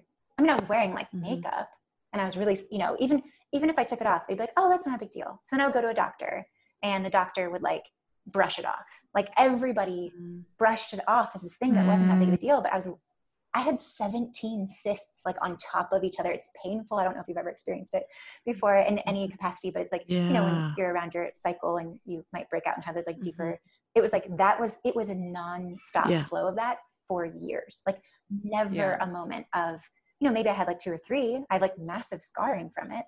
But I mean, I was in a state of like, I could not figure it out. And I was so mean to myself. And obviously then like when I was eating healthy, so I got really restrictive and, I did all the things. I knew that something natural needed to work because I tried stuff with doctors and it wasn't working and they made me feel like complete shit. And like, I was crazy. And, but I mean, it was to the point where like, even my partner who I was with for 10 years didn't really even think about it, probably because he was so used to me hiding it. But like, it was this strange relationship with like keeping it a secret as well. So almost like that person who's, you know, has their like silent struggle with whatever they're afraid of. It just carried that same quality that, cause like, for example, you know, the weight thing has been an issue in my family, but people in my family don't really talk about it that much. You know, it's a subject we don't really like touch on. We try to be very like gentle about, for fear of hurting people's feelings. So, but yeah, so then, I mean, by that point I had already done so much unpacking and so much work around that, but that was really, and I also like literally worked with somebody around my skin. Like she was my skin coach. She had experienced it. She knew all the mind body shit that I was like into. It was aligned. And, you know, I had somebody there holding that journey for me and like vision, like, listen, you know, and I could see myself shift out of a state of bargaining to a state of acceptance, and bargaining being like, I have to do X, Y, and Z in order to keep myself from breaking out, or I have to do X, Y, and Z in order to keep myself from like, keep myself in a state of health. Whereas acceptance is like, I can nourish my body with water. Like I want, you know, it's more of a place of like love versus like trying to, it's not out of fear essentially. So I was able to shift that way. But yeah, I feel like you have a couple questions coming up. Not so much a question. Something that you said earlier, I feel like this has been a running theme through what you've been talking about. Just something that I noticed is this idea of like, I think there is a difference between, you talked about how every time like you stated to the universe, like, I'm ready, a teacher appeared, or like, when I'm ready, the healing modality showed up. Right. And I feel like that's very different from saying, hey, God, help me, like, help me and like, give me what I want. Whereas I'm ready is more like, I don't know what the fuck. I'm ready to have you intervene and like show me the way. And I'm totally opening up my, coming from a place of humility, right? Humility, surrender. Which is a very humble thing to do. You're saying, I don't know, maybe something else knows better than me. And then something shows up. And so I feel like that, what you were saying of like, you wrote down accepting and opening, is a version of saying I'm ready. Whereas bargaining is very much being like, okay, God, help me, like, do this. If you give me these clients, then I'll quit my job. Right. Right. And I think it's like the story of like, I don't know, for people who are listening again, and a reminder for myself, for any time I'm struggling, it's like, how do you, the question is like, how do you do this stuff? How do you make transformation? How do you change? I think a big part of it is the step of you saying, all right, I'm ready and I'm totally open. Well, I want to build on that. I'm glad you're calling that out, because I feel like I have like 8 other examples of that happening. And thank you for reflecting that, because it's like, I want to remember that for the next time I feel stuck, right? Like, hey, you're actually really good at this thing. I mean, that feels like kind of a concept of manifestation in some way. Like, you don't need to know the how, but you have to know your worth, like that it should be available to you because you're fucking born. So it's available to you just like it's available to anyone else. My new concept right now is like, this idea that I'm like, not that special. Like, it's not just me that can't open the Akashic record. It's like, it's not just, whatever apply. Because the ego, all the ego cares about is special. Is being special. It doesn't care if it's special because you're the worst or the best. Attachment with feeling special. Like, there's a real thing there. Again, Leo sun. When I found out I was a generator in human design, I was deeply devastated for a while. It's like 74% of the population. I was like, I wanted to be a projector so bad. But that concept, there was something else in there. Of course, I went down a rabbit hole. I've just, here's what it is. So it's when you say that, I'm ready, and I don't know what is, or the how, or whatever. The next thing that has always kind of connected for me is trusting your intuition. Who are you drawn to? Who's showing up in your life? What book are you hearing 8 times that you should read? And it actually sounds, first of all, if you're being told you should read this book and it doesn't sound good to you, like, don't go down that path. Like, don't read The Alchemist if it doesn't sound exciting for you. Like, start. You do? Really? Oh no, I love that book. I love it too. But I have this thing where I'm like, reading The Alchemist is not going to change your life. Like it could be that toxic positivity, like in some way. Yeah. That's what it felt like for me. But it's also the moment that you read it, right? Like maybe if I read it now, I would receive it differently. But at the time, I just was like, I think I just angrily wrote in the margins everywhere, like, this fucking privileged piece of shit. That is hilarious. Yeah. But yeah, just trusting. Yeah. But that is true. Yeah. It depends on where you are in your life. Yeah.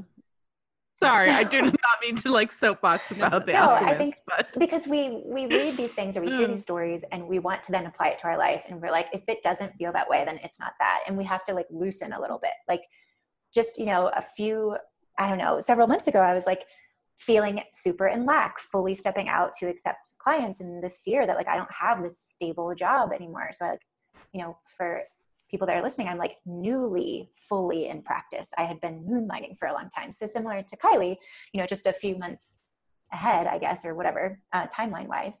And I had this moment, this one day where I was like, I started feeling the lack. Like we had to move apartments. The new apartment's more expensive. Like just little things. We had a crack in our windshield, like all these, I lost or I got kicked out of my freelancing role, like all in the same day. We learned we had to move, the crack in the windshield, and that happened. And I was like, well, fuck, I guess I'm fully in this thing right now and terrified. Right. Oh, wow. But also I was like, oh my God, that means something big is happening. Like, 'cause now I know this co-creation experience a little bit more. That doesn't mean the fear doesn't show up. But the day that I felt super, super, super in lack, I got a free breakfast, and I was like, oh my God, I just manifested. It was a free bagel. It was like an extra bagel that came in my husband's breakfast that he bought. And I was like, oh, can I have that? And then I was just telling my friend, like, I got a free bagel, even though I feel like I'm really scared of money right now. And she's like, oh, honey, I hope that that is not the bar you're setting. But I sat in that, and literally that day I met who is the woman who's now my business coach, who has then introduced me to Kylie throughout her groups. So, oh shit, yes. Jocelyn is actually on our yes, show. I've been working with Jocelyn, and she's got major. Jocelyn Kelly Reed. Yes. We'll link her to she's also wonderful with money abundance mindset. So if you're interested, you can go back 100%. And her energy, I had heard her on another podcast, I don't know, in November or something, in a book that she recommended. I think it was More Than Enough by Elaine Welteroth, resonated for me in the moment. And so then I listened to that book, and I was wanted to write down every other sentence that was said. And it was just beautiful. And I loved it. And it was so inspiring. And so then I hadn't seen her on anything since November. And that day she dropped in my inbox with an offer to do a session for a discounted rate. I signed up, and it was immediate. I need to work with you. And it was just that, holy shit, the teacher appeared. I didn't know how it was going to work for me to work with her. And that was literally created for me. And now I get to, just working with her has helped me, because I'm not a business person. I am really good at the healing work that I do. I finally am it took me a long time in practice to feel confident there, but super solid there. But then how are you supposed to make a business out of this? So whole other job. And then all the things that come with that. Yep. So that was just another example of just you say you're ready, and from a deeper place that you're ready, because it's calling out of you, just being in tune with what is it that I want in my life, and realizing that if I see it out there, if I see somebody else doing it, that just fucking means it's possible. I don't have to be jealous or envious or whatever. I get to be expanded by that. Oh, Kylie's doing this, I can do that too.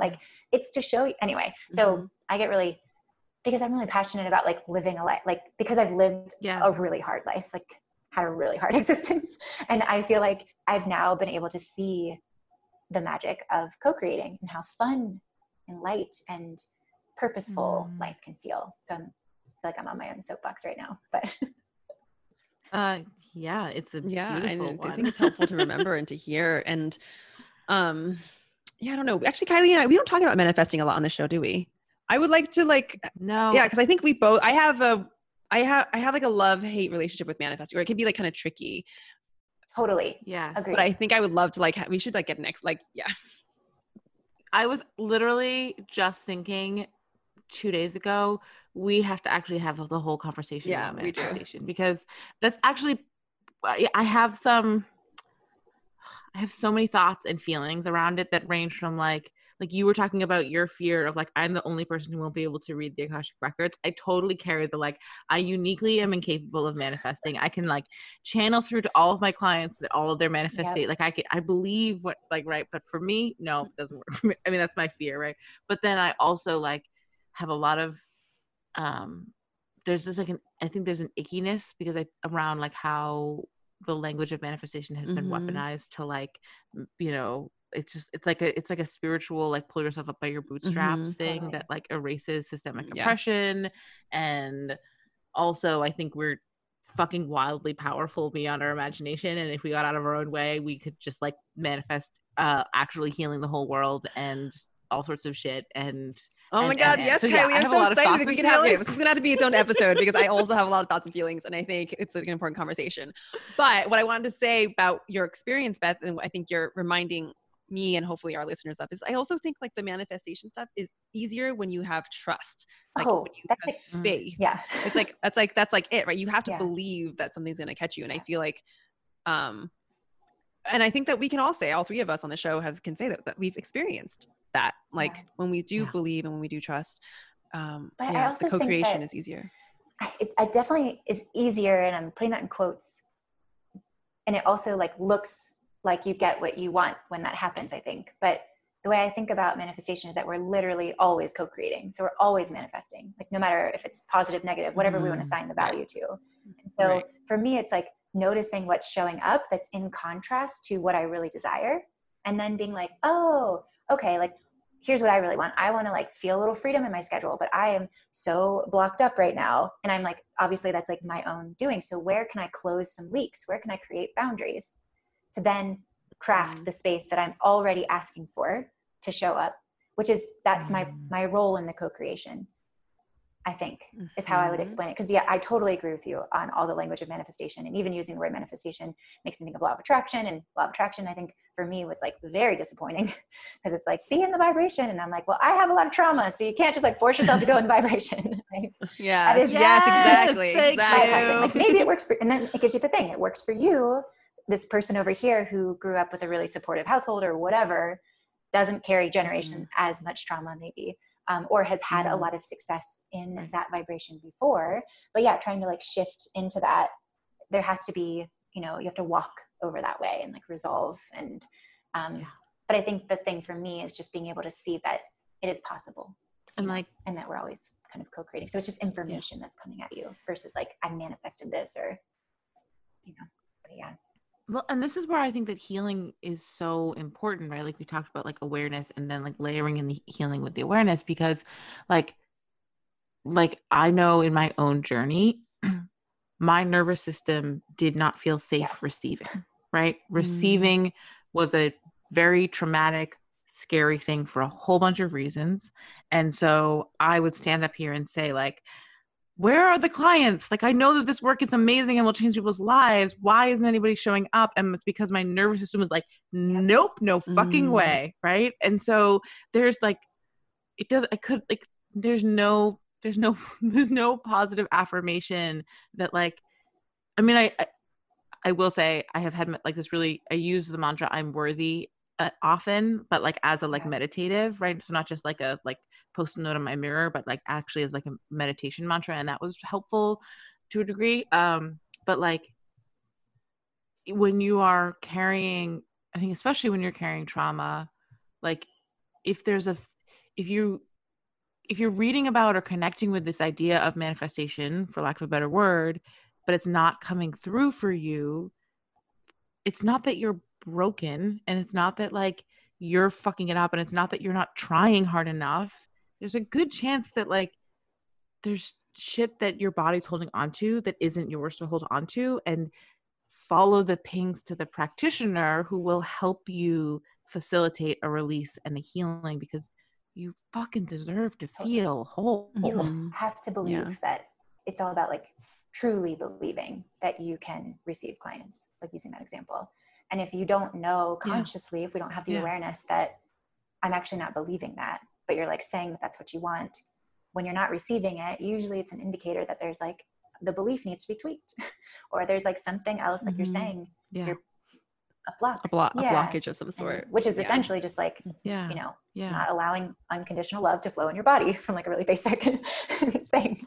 And when we're in, Which is like actually what it's all about. Like the client is actually irrelevant. It's really just about the unconditional love. That's the magic. But yeah, I'm glad that you brought that up about the conversation of manifestation. I look forward to hearing how you guys kind of like parse that, because it's a really complicated thing to talk about. I'm also envisioning I often, speaking of manifestation, I often visualize the roadshow for Hello Universe guys. So it's coming post COVID, and when we have a few more listeners.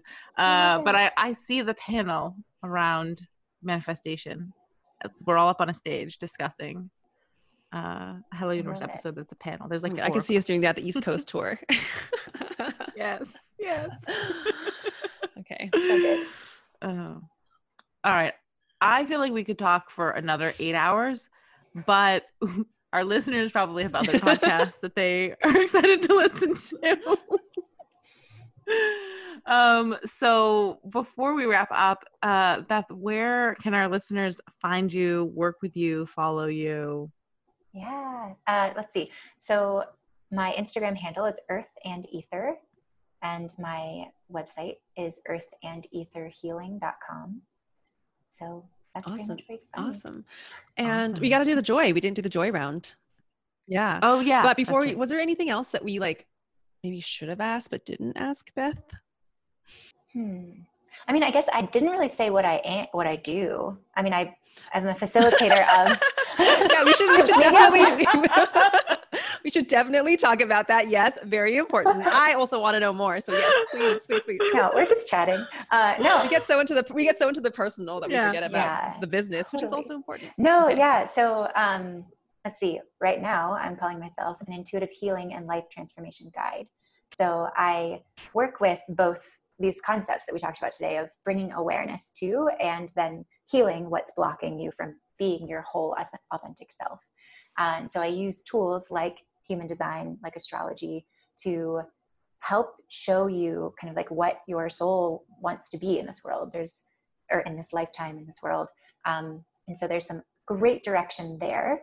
And then really helping clients to unblock those parts where we've picked up conditioning or shadow or shame, all the stuff that we were just talking about that keeps you from being in your wholeness, and essentially I really believe that when we are able to act from our authenticity and our whole space, I mean, we're just going to make the whole world better. There's like this dream of world peace, of course.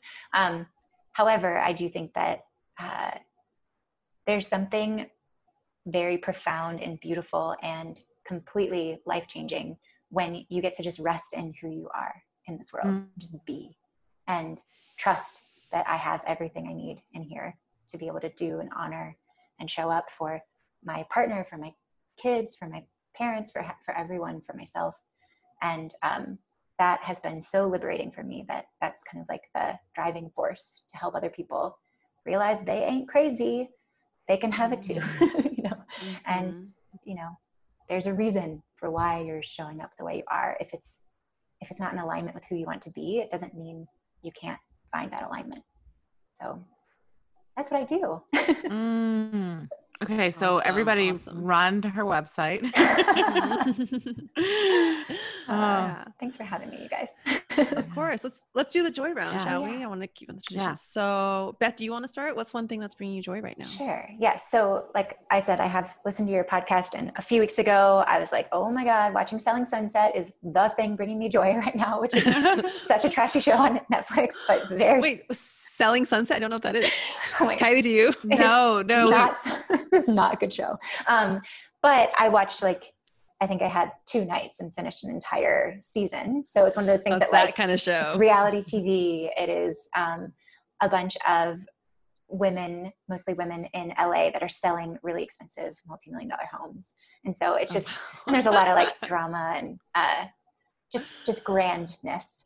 But so when that is what was bringing me joy a little while ago, but I feel like it shifted. And what's coming forward today is I have a friend who is a new mother. Her daughter is now 1, and I haven't met her in person yet, but it's the kind of friendship where, and I'm not a mother, and I'm like starting to feel those like, that like switch is turning for sure. I'm like, oh my gosh, it's happening. Like, I actually feel like I want this. But my friend shares like all the things about her daughter with me, like the crazy funny, like, you know, fart jokes to like her first steps. Like she texted me right after it happened and showed me a video, and all of these, I'm really enjoying watching her just mother. It sounds like really, might sound really weird. No, I There's think that's so beautiful. So many metaphors for like, I don't know, mothering myself as I'm like trying to do something new and different and put myself out there in different ways, and just acknowledging, I don't really know how to articulate it, but really just watching that unfold for her. And her daughter's, again, we didn't talk about human design, but her daughter's a manifestor. So she comes in with a lot of energy and kind of runs the show. And she's one of those mothers that's like allowing her daughter to show up to her as she is, you know, really like consciously parenting. And it's just really cool. So I'm inspired by that. It's bringing me a lot of joy. I think about it like all the time. So. Oh, wow. Also women just supporting women, doing what women do. Yeah. And watching someone that you love, like take on a new, like blossom into this new space, right? Whether it's entrepreneurship or motherhood or running a marathon or like, it's That's a true. really cool thing to just watch someone that you love, just like this whole other part of them just unfurls, you know? Oh yeah, that is true. Yeah. It is really cool. Yeah. It's like a really physical marker of transformation, like, or tangible. Yeah. It's gorgeous. Yeah. How about you, Eva? What's something bringing you joy? Okay. I thought about this before the show, and I have two things. One is something simple, which is prunes and hazelnuts, which are both very delicious. I know some people may not like prunes, but I have rekindled my love with prunes, and I'm like, holy shit, they're very delicious, especially in oatmeal. And also hazelnuts. I've like never really eaten. This is like new discovery for me. Like it's something that's like, you think is, you know, hazelnuts, you hear about hazelnuts, but have you guys had hazelnuts recently? Either of you? No, I don't think outside of like mixed into a chocolate bar. Right. Exactly. Yeah. It's like, it tastes like chocolate and it's so fragrant, but it's a nut. Anyway, it's like truly mind blown. I'm sold. It's like a great snack, and it's truly bringing me joy. But really the thing that's really bringing me joy, I have to share this book with y'all. Have you guys heard of this book, Braiding Sweetgrass? Either of you? I know Kylie, you're a reader. Best friends. It's read it, makes sweetgrass, gives it out. Okay. So one of my really good friends recommended this to me. She has impeccable taste. And I'm not much of actually I do love reading. I just don't usually have time. So I listen to a lot of my books, but this one's the kind of book that like you need to just like read. It's, oh my God. It's like the book about nature from like an indigenous and science like point of view. And so I can't even say. I'm not even that far in, but it's so fucking beautiful. And I want to hype it up because I don't know, I've never encountered a book like this before. Like I literally feel like I can tell already that it's going to be life-changing. And even like the paper is like really special paper. I can't even explain it, but it's not a book that you need to like get through. It's a book that I just want to savor, that I already know I just never want it to end. And I've been like reading it. I have to admit, I've been waking up feeling kind of grumpy recently. I think it's just like the general pandemic, like blah of like the lull of like, also particularly in Phoenix, I can't go outside like at all, and just feeling kind of grumpy. And my morning routine, I've been reading before I meditate, and reading this book gets me into like such like a indigenous like earth mother mind state. It's really beautiful. And then I like go into my meditation. Ooh. Yeah, it's been really helpful because usually I wake up and I'm like, I have this very like intense energy of like, oh, I got to start my day, blah, blah, blah, rush. And this book's just like, Beth, Eva's a Capricorn. Okay. Yeah, like, yes, exactly. And this book has just been like reminding me of like the sacredness of life. She just talks about nature in like such a beautiful way. So I have to geek out. It's called Braiding Sweetgrass for anyone listening. It's truly beautiful. It might take like a chapter or two to get into it, but if you're looking for something that's going to whisk you away, I think this is a good read. All right, I'm adding it to my list. Yeah. Yay. Okay.